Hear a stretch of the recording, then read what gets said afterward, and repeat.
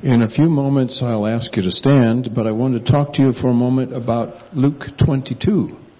We'll be reading 4 short verses from Luke 22, but within them you'll find some instruction, you'll find a declaration, and you'll find a prediction.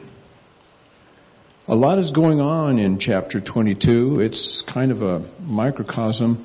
I was tempted I'll go ahead and mention it. Looking through this in my mind, I said, Reader's Digest condensed books? Yeah. I mean, the heart is of the action is in there, but boy, does it move fast. When Jesus entered Jerusalem in a humble fashion, activities that week picked up very, very fast. And so here we are looking at something that follows the Last Supper and some bickering between disciples about who's greatest in the kingdom. And Jesus' reaction to those is priceless. I'd recommend that somewhere between maybe dessert today and Broncos, or even in place of either of those, find a place and pick up your Bible and look at Luke 22. 71 verses there. It'll keep you busy for a little bit. And a lot is happening, but out of that we're going to focus on a little conversation of great importance to Simon Peter. Will you stand, please? Starting with verse 31, chapter 22. Jesus turns from talking to the disciples and says, perhaps aside, you would think so, Simon, Satan has asked to sift you as wheat. But I have prayed for you, Simon, that your faith may not fail. And when you have turned back, strengthen your brothers. But he replied, Lord, I am ready to go with you to prison and to death. And don't your eyes want to roll right then? Jesus answered, I tell you, Peter, before the rooster crows today, you will deny 3 times that you know me. 24 verses or so later, it comes to pass. Thank you for your attention.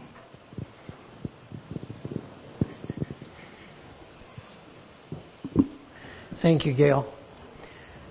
So the title of the message this morning is Never Give Up. On October 29th, 1941, Winston Churchill spoke at a place called Harrow School. In that speech, he uttered these words: never give in. Never give in. Never, never, never, never. In nothing, great or small, large or petty, never give in except to convictions of honor and good sense. Never yield to force. Never yield to the apparently overwhelming might of the enemy. I love words like that. They stir my heart. And in a spiritual sense, I think they relate to the ideas contained in today's scripture, the scripture that Gail read, Luke 22, verses 31 through 34. Jesus knew things would be hard, but he did not want Peter to give in or to give up on him. He wanted Peter to help others by demonstrating victorious faith. Let's look at this scripture and see what we can learn from it. It is the night of Jesus' arrest. Jesus has already celebrated the Passover meal with his disciples and instituted the Lord's Supper. Judas has left to betray him. Now Jesus is speaking with the disciples when, in what seems to be somewhat of a side conversation, he addresses Peter. Simon, Simon, he said, Simon was the name given to Peter by his family. Jesus is the one who began calling him Peter. But it seemed important for Jesus to get Peter's full attention because he used his name twice. Then he told Peter, Satan has demanded to have you, that he might sift you like wheat. According to Bible scholars, the word Jesus used for you in that verse means you all. Jesus is telling Peter that hard times are ahead, and this is not a game. The powers of hell, evil, Satan himself, are about to come against Peter and the other disciples. They are about to suffer something terrible. All of them are about to suffer something terrible. Then Jesus continues, But I have prayed for your faith, that it may not fail. In this case, the you that Jesus used is singular. Jesus is telling Peter, I have prayed for you specifically. But his prayer was not the kind of prayer that Peter might have liked. And we'll talk more about that later. Jesus finishes his announcement to Peter by giving him an assignment. He said, And when you have turned again, strengthen your brothers. Jesus knew that Peter would fail. Nevertheless, Jesus prayed. This was a long-term or a big picture prayer. Ultimately, Jesus wanted Peter's faith to triumph, and when it did, he had a job for Peter. I'd like to offer a paraphrase of the verses that we've covered so far, Luke 22, verses 31 through 32. And here's my paraphrase. Peter, pay attention. This is serious. Satan wants to make things hard for you and the rest of the disciples. So hard for you and the rest of the disciples that you give up on me. But Peter, I want you to know I've prayed for you. I have prayed that whatever happens, you don't give up on me. And Peter, I have also prayed that once things are right between you and me again, you will help your brothers to be strong. Don't let them give up on me either. At this point, we know that Peter declared his loyalty to Jesus. He said, Lord, I'm ready to go with you both to prison and to death. Sadly, Jesus knew better. Peter was not strong enough to handle what would come against him that night. He was going to need divine help, God's help, to recover from his failure. If you know the Gospels, you know what happened next. Jesus was arrested. The disciples were scattered. And worse yet, Peter denied Jesus 3 times. But that wasn't all. Jesus was crucified, and it was a very, very hard and frightening time for the disciples. During all of this, I believe Peter experienced intense personal regret. Thoughts of failure, or thoughts that he was a failure, along with mental and emotional torture for denying Jesus, his friend, and the one of whom he had said, You are the Christ, the Son of the living God. So we need to ask, as followers of Christ, what can we learn from this story? I know it relates to a specific event in the lives of Jesus and Peter, and I don't like it. I try hard not to misapply the Scripture. But I think this story illustrates things that are common for all who want to live for Christ. So let's dig into it. The first thing I think we can learn here is that as disciples of Christ, we are subject to attack. And our own strength is not enough for victory. Let me repeat that. As disciples of Christ, we are subject to attack. And our own strength is not enough for victory. I think we like to believe that if we are careful to avoid sin and please God, things will go well for us. We will be happy, prosperous, and we will be protected from the really tough stuff. Actually, we probably know better, but I think it's natural to hope that God will give us an easy road. Nevertheless, for whatever reason, Jesus does not always protect us from the hard stuff. And it's not a game. During those times, Satan and the forces of evil are eager to pounce. Whether it is persecution, sickness, depression, loss of a job, loss of a loved one, personal suffering, the suffering of a family member, the failure of sin, or whatever else, in all of these things, Satan or his agents are there trying to get us to give up on Jesus. Have you ever had thoughts like these? If God loved you, this wouldn't be happening. Or, see, this God you've trusted isn't real. He won't provide for you. Or, how about this? You're guilty. You don't deserve forgiveness. God can't use you. You're no good. And the worst of all, if this is what I get for following Jesus, I might as well give up.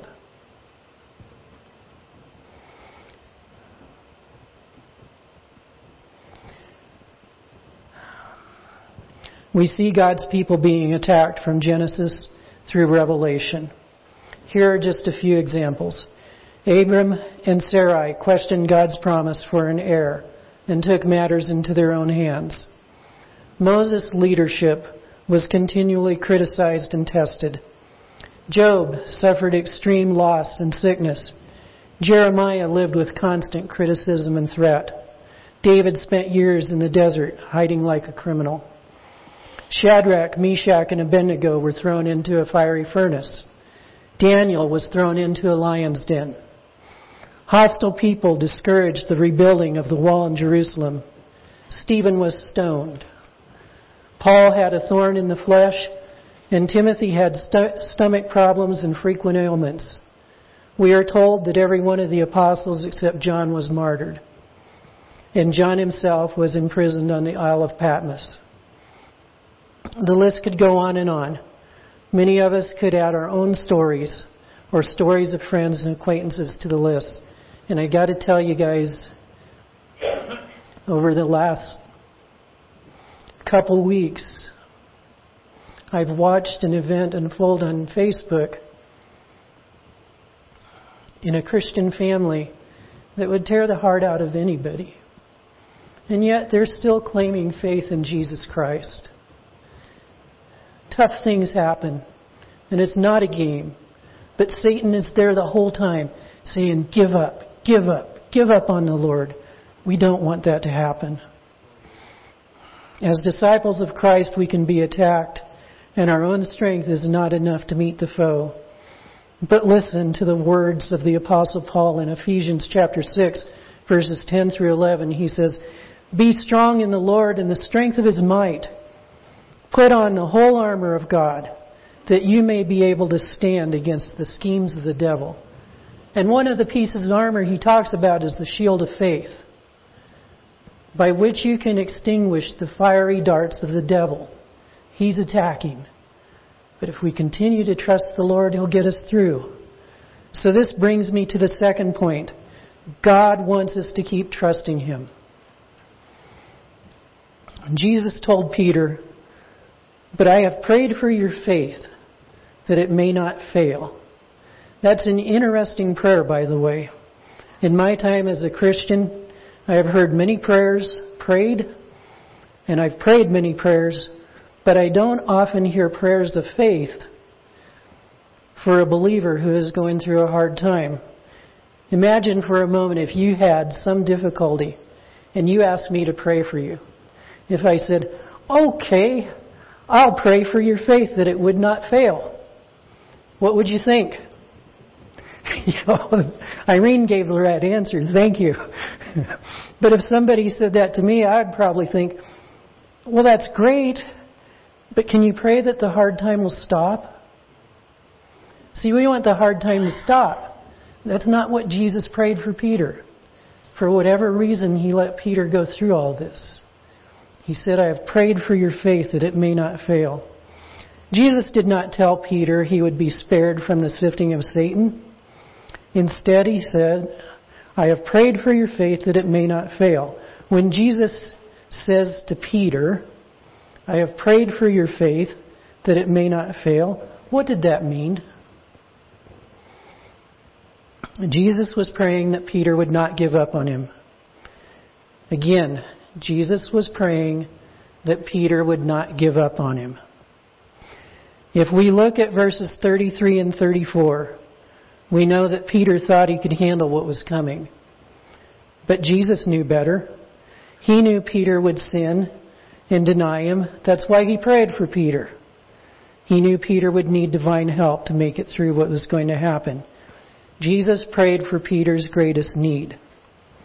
A Christian can suffer in countless ways and be saved in the end.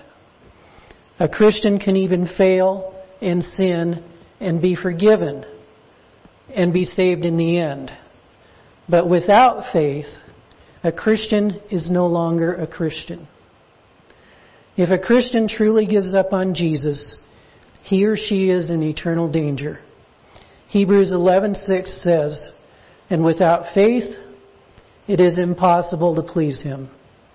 For whoever would draw near to God must believe that he exists and that he rewards those who seek him. Jesus loved Peter. He intended for their relationship to last forever and ever. So he prayed for Peter's faith that it would not fail. And he prayed that Peter would not give up on him. Well, let's move on to the third point. Jesus also prayed that Peter would help his brothers not to give up on him. In Luke chapter 22, verse 32, Jesus said, but I have prayed for your faith that it may not fail, and when you have turned again, strengthen your brothers. Peter would need to repent for his denials of Jesus. But once that was accomplished, Jesus had a job for him. After the resurrection, Jesus and Peter had another conversation. We find it in John 21, verses 15 through 17. Let's listen to what was said. When they had finished breakfast, Jesus said to Simon Peter, Simon, son of John, do you love me more than these? He said to him, yes, Lord, you know that I love you. He said to him, feed my lambs. He said to him a second time, Simon, son of John, do you love me? He said to him, yes, Lord, you know that I love you. He said to him, tend my sheep. He said to him a third time, Simon, son of John, do you love me? He said to him, Lord, you know everything. You know that I love you. Jesus said to him, feed my sheep. Do you hear it? In Luke 22:32, Jesus tells Peter, strengthen your brothers. In the passage from John, Jesus tells him, feed my lambs, tend my sheep, and feed my sheep. The third thing I think we can learn from this story is we should disciple others. We need to show our brothers and sisters, God's lambs, what a victorious life looks like. I want to read 1 Peter 3 through 9. 1 Peter chapter 1, verses 3 through 9. It is a passage that Peter wrote later in his life. And he wrote it to some Christians who were having a hard time. Blessed be the God and Father of our Lord Jesus Christ. According to His great mercy, He has caused us to be born again to a living hope through the resurrection of Jesus Christ from the dead, to an inheritance that is imperishable, undefiled, and unfading, kept for you in heaven by God's power. Kept for you in heaven, who by God's power are being guarded through faith for a salvation ready to be revealed in the last time. In this you rejoice. Now listen to this part. Though now for a little while, if necessary, you have been grieved by various trials, so that the tested genuineness of your faith, more precious than gold that perishes though it is tested by fire, may be found to result in praise and glory and honor at the revelation of Jesus Christ. Though you have not seen him, you love him. Though you do not now see him, you believe in him and rejoice with joy that is inexpressible and filled with glory, obtaining the outcome of your faith, the salvation of your souls. He told them not to give up on Jesus. Never give in. Never give in. Never, never, never, never. There is a spiritual war going on, and like it or not, we are in it. We are not the champions in this conflict, but we need to stick with the one who is. I want to think that when the dust of deception and the smoke of wickedness clears, and the unveiled light of truth shines forth, we will all be standing there with the martyrs, saints, and countless believers who remained faithful to Jesus and found that he was their help even when it was hard. What a joy it will be to hear him, the one who suffered what we could not, paid what we could not, won what we could not, say, "Well done, good and faithful servant. Enter into the joy of your master." I'm going to ask the music team to come up again, and we're going to sing a song that I think celebrates this whole message. It's called "A Mighty Fortress Is Our God." But don't leave when we're done, because I've got some closing words and a benediction. So...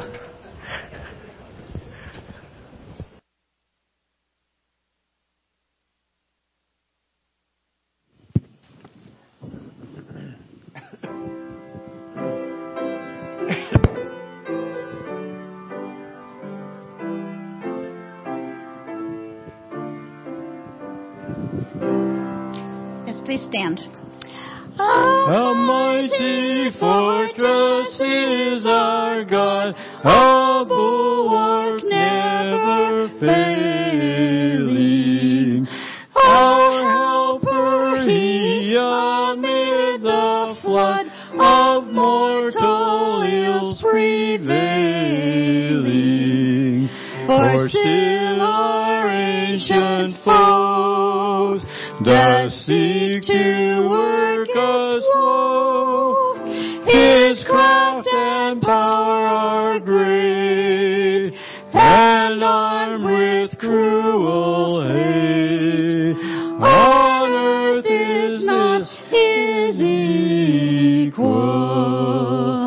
Did we in our own strength confide, our striving would be losing. Were not the right man on our side, the man of God's own choosing. Dost ask who that may be? Christ Jesus it is he, Lord Sabaoth his name, from age to age the same, and he must win the battle. And through this world with devils filled, should threaten to undo us, we will not fear, for God hath willed his truth to triumph through us. The Prince of Darkness grim, we tremble not for him. His rage we can endure, for lo, his doom is sure. A little word shall fail him. That word above all earthly powers, no thanks to them abideth. The Spirit and the gifts are ours through Him who with us abideth. Let goods and kindred go, this mortal life also, the body they may kill. God's truth abideth still. His kingdom is forever.